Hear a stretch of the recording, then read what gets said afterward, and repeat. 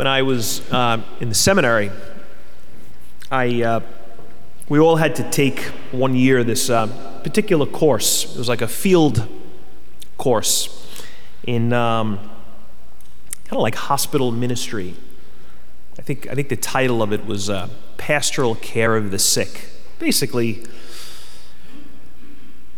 ministering to people that are, sick in hospitals, people who are dying, ministering to family members of those who have died. It was out at Stony Brook, the hospital in Stony Brook. We'd go once a week, my classmates and I. And we'd go for the whole day, for the entire year. It was two semesters. We were assigned a chaplain. We'd meet with him or her in the morning. And then we'd get a list of people, like a roster of people that we had to go visit. And we'd really just work the floors. We'd do that for a couple of hours. And then at the end of maybe then we'd have lunch, and then we'd meet with our chaplains individually and kind of discuss the experience. I hated it. I really hated this experience. I'm not good in hospitals. I never have been. I'm not good with blood, and tubes, and smells. I get lightheaded. It's awful.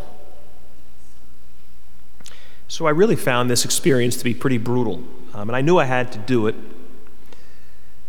But there was even more. It got even more difficult in a sense. It wasn't just the hospital stuff that was tough. It were these visits, the nature of them, because we'd go into these rooms completely uninvited. Like, it wasn't like somebody said, requested to see a church person. I wasn't, we weren't priests, so it wasn't even like I could, give them the anointing of the sick. Half the time, these people weren't even Catholic or even Christian. And I'd be knocking on the door. I'd come walking in, and it was like beyond awkward. Hi, I'm Brian. I'm a seminarian. Would you like to talk about, would you like to talk? And they'd look at me half the time like, no. Like, what do you want to talk about? And how are you feeling? And the look would be like, how do you think I'm feeling? I'm in the hospital. Like, so it was terrible. It was it was kind of intrusive. And I'm afraid I'm going to throw up on the person half the time, or I'm going to pass out, So it was just a really rough experience. And as time went by, it got worse. I was completely in this denial thing. We would have to, each week we'd have to pick a couple of our meetings with patients, and we had to write it up. What we had to do, we called them the verbatims, and you'd have to, as best as you could, you'd have to remember what the conversation was about. So it would be like, I walked into the room and I said this, and I wrote it down, and then the patient said that, and then, as much as you could remember, you'd have to write this down. And at the end, I'd have to reflect on how I felt it went. It was a very kind of forced thing, and I tell you, it got so bad, I was hiding in the stairwells when I was supposed to be visiting these people, and I was like, I'm just not going to do it. And I was pretending I was visiting people, and I wasn't. These verbatims, that was a disgrace. I was making up these verbatims. I was pretending. It was like fictional conversations I'm having with people. They should have thrown my butt out of the seminary. I'm telling you, it was I was like cheating. It was like cheating on a hospital course. Well, eventually I got caught. A chaplain, it wasn't my chaplain, it was one of the other ones. She was reading one of my verbatims, and she just could tell this was bogus. She didn't think this was accurate. And then she saw me lurking in the stairwell one day, so she put two and two together, and she kind of called me aside, and I kind of came clean. I just told her how hard I was finding this, how I wanted to be a priest, but I never wanted to be a hospital chaplain. And she was very good to me. She was very understanding. And she said, okay, well, why don't you just stay with me?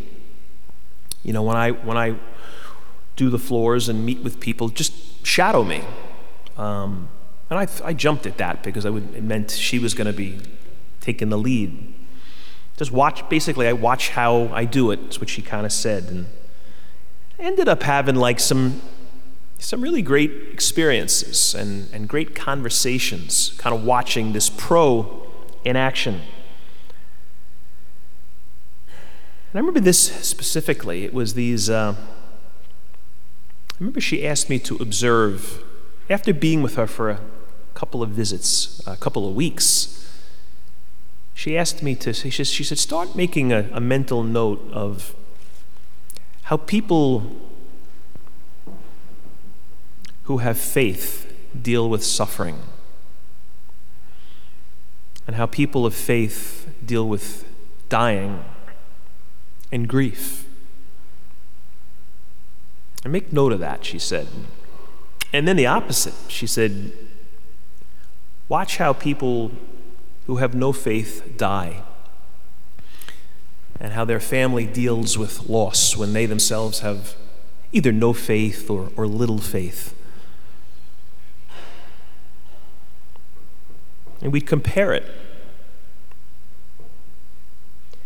And there was such a difference.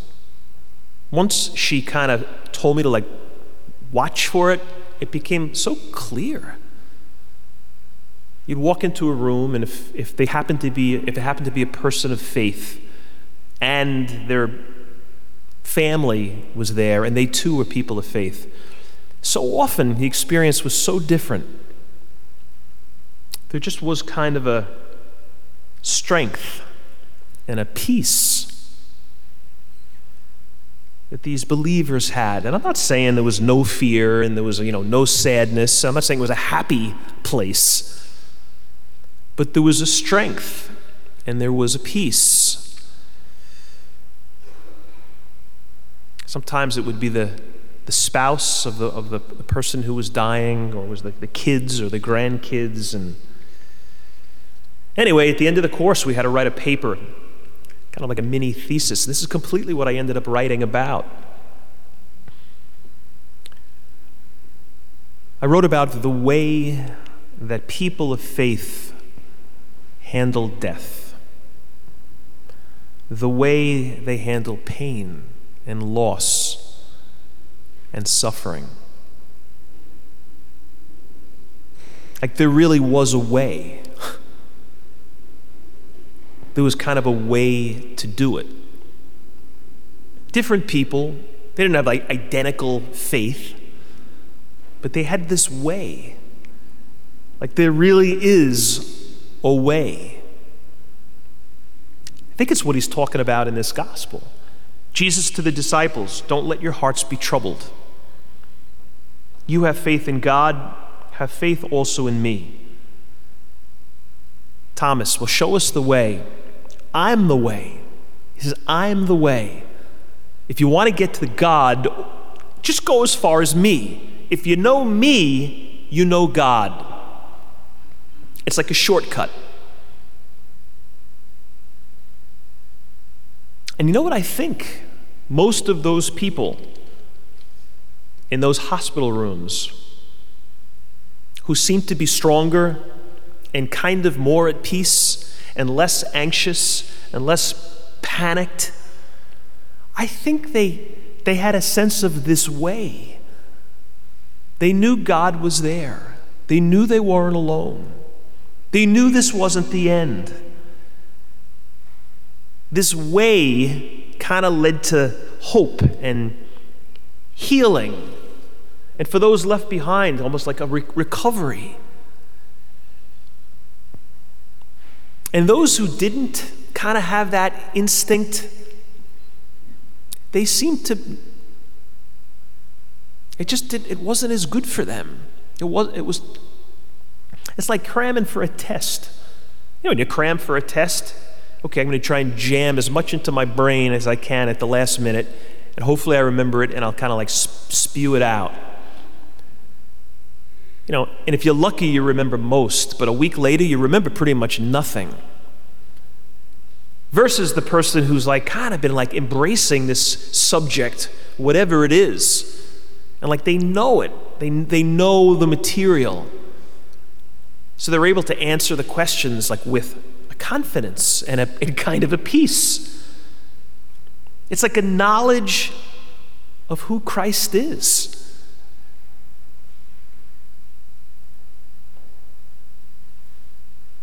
A friend of mine gave me this article not too long ago. It's a great article. In fact, I made copies of it. They're at the doors of the church. You should grab one on your way out.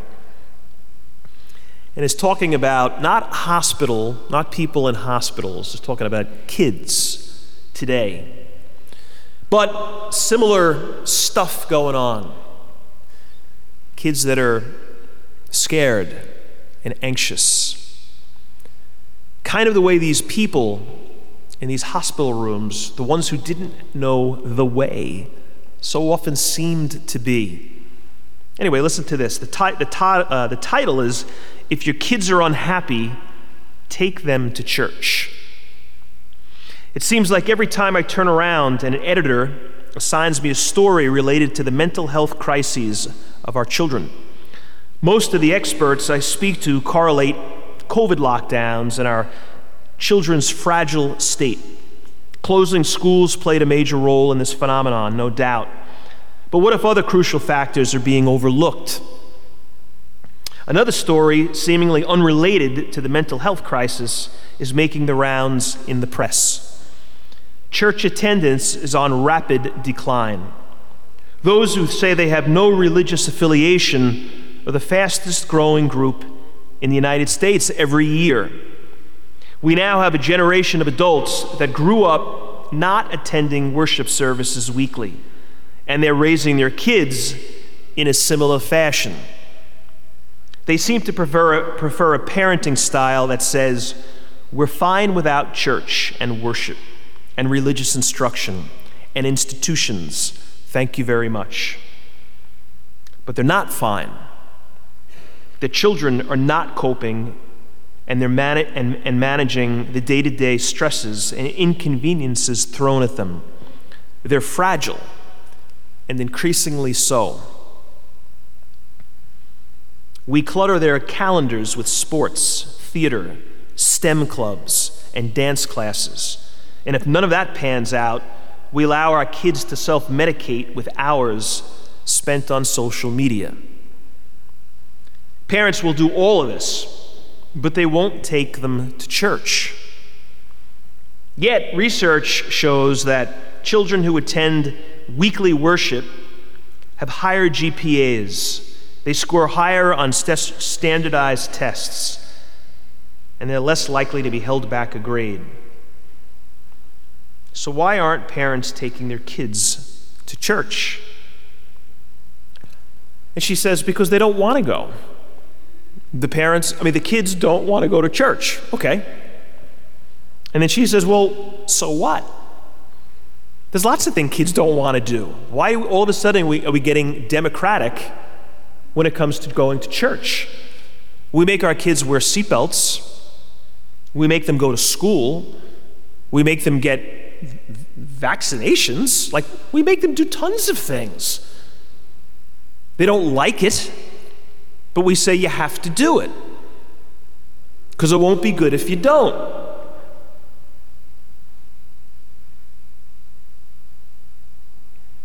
So why is church good for kids who are sad? Why is church good for people in hospital rooms? Well, this article, she cites this Harvard study, which just talked about benefits of faith, kids, and practice of faith. And just flat out, they're happier, they're more successful, just in very measurable ways. Less anxiety, less depression, less drug use. They're more open to service, helping people. She says, we think we can combat all the negativity by telling our kids, you're perfect, you're just awesome. Just keep being you. We put these pithy platitudes on t-shirts and backpacks. But at the end of the day, our kids know that this is no substitute for the real deal. At church, you get the real deal. Each of us knows these sentiments are superficial. Where do we go with all of our baggage when the church isn't an option? We go to therapists and pharmacists. But trends show that the last place parents want to go is the place actually offering a solution. What could families find at church that they won't find anywhere else? Hopefully something that's woefully lacking in the world around them. The truth. Newsflash, kids, you're not perfect. You know that mean thing you did to your classmate in the cafeteria? That was a sin. That was wrong. That nasty thought you had about that person, that was a sin too. And the snide comment you made to your mother walking through the kitchen, that was wrong as well. Are you starting to see a pattern here? Good news. You come to the right place. Jesus came for sinners. As a matter of fact, the church is filled with them. Each week they come to hear the message that even though we're sinful, Jesus died for those sins. And when we confess them, we can receive forgiveness, a clean slate. Will we mess up again next week? Of course we will. But that's why we can look forward to church. Can we try harder to be better people, kinder people? You bet we can. Does our forgiveness depend upon what we do and how we perform each week? No, it doesn't. We're forgiven because God loves us that much. So much so that he sent his son to take the punishment that should have been yours and mine. Imagine what a burden could be lifted from our kids if they had a place to go each week that offered them that grace. How much better could they cope with a bad day, knowing that each moment offers a fresh start? How much more resilient could our kids become?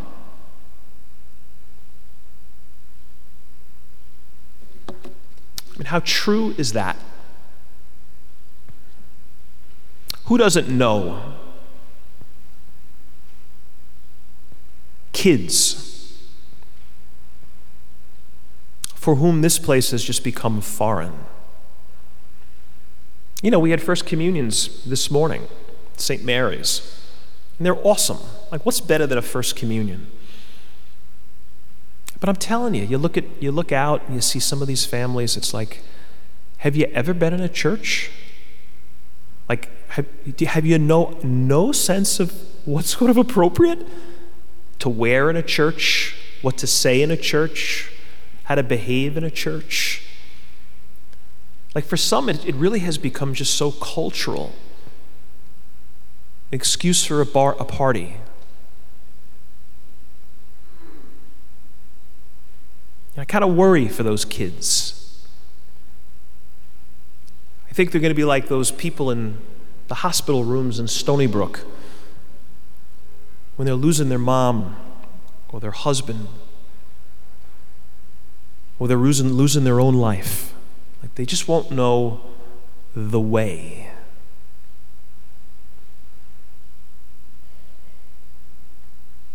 Some knew the way, and some didn't. Pursue the way. Take somebody you love along with you.